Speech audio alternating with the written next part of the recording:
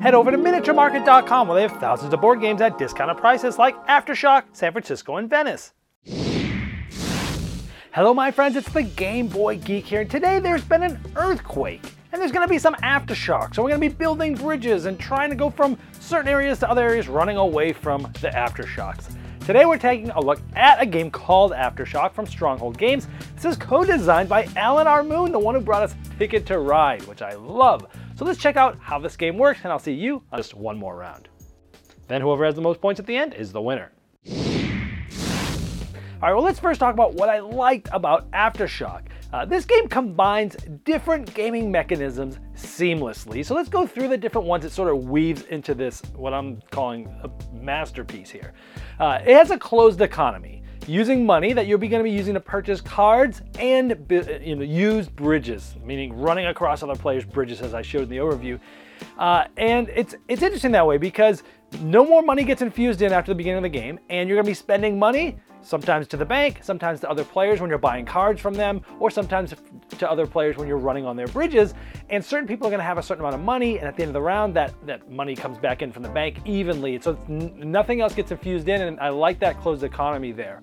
Now, speaking of that, you're going to be using that money in the auctions. And this auction style works really well. It keeps everybody engaged because when you pass, you might not have any money, or you might not have a good move to make, and you might pass.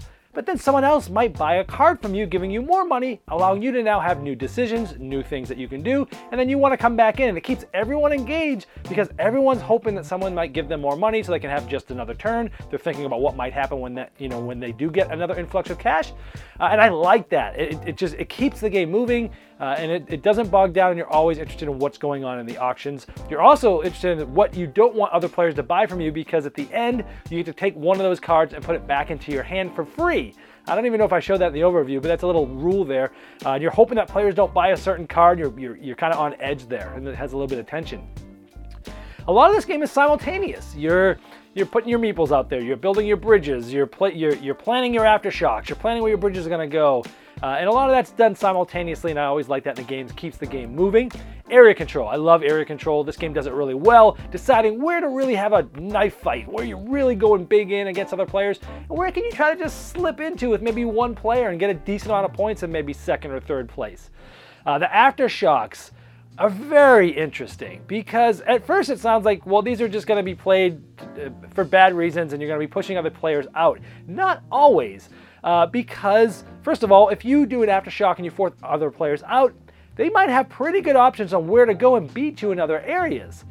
So it might be best beneficial to actually aftershock and have your own players move, your own meeples move out, because sometimes you're like, well, you know what, I'm not going to win this one anyway, but if I shock myself out, I can go down here and get some points over here. I've already got a bridge, I can use it for free. So it's really interesting that you can use aftershock to like push other players out, which sometimes ends up turning into things that you didn't think were going to happen. You really got to think things through, or sometimes you can use it to help yourself.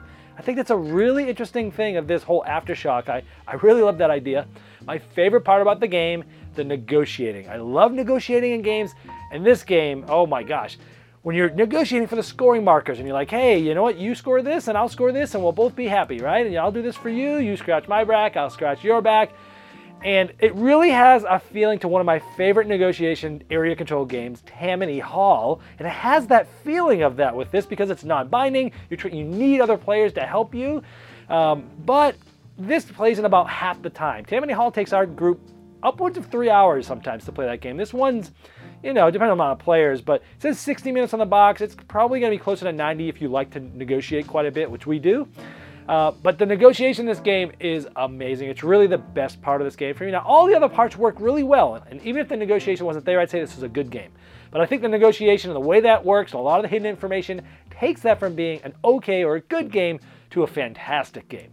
Now, this game has above-the-table play, like the negotiation, and it really does take that to the next level.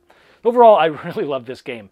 On the negative side of things, it can have some analysis paralysis when deciding aftershocks. Not necessarily where they're going to go, that too, but also even when you're aftershocking a place or you're shocking a place, it's like, which of the two meeples do I want to push? And you really have to think through all the things. If I do this one, they're probably going to move here.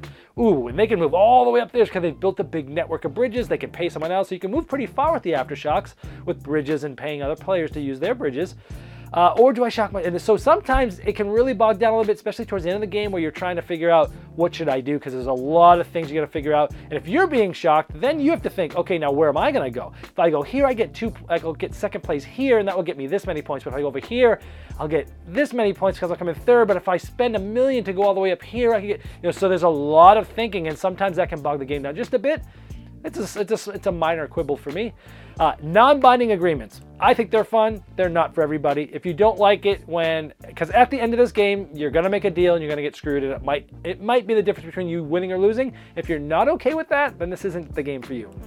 And with that being said, because of the amount of teamwork you kind of need and the non-binding agreements and things like that, king making is possible where at some point, someone else is going to decide which players are going to be moving out of an area, and that can make or break the game for either one of them. And they can, even if they're not directly involved, they can sort of alter the end of the game. It's possible, and that can happen. So you want to keep that in check. But overall, for me and my group, we love this game. And for that reason, and for all these reasons, I am keeping it in my gaming library. It's getting inducted, which is hard to do these days. So for that, let's do it properly with a saxophone serenade.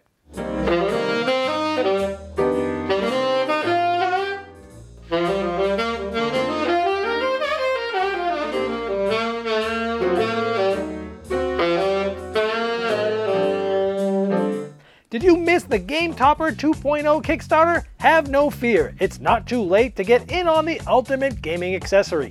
Convert your table into a high-quality gaming table with a fully portable Game Topper system and take advantage of some of the best 3mm premium gaming mats in the industry.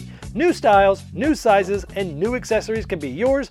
Upgrade every game you play by late backing now at GameToppersLLC.com.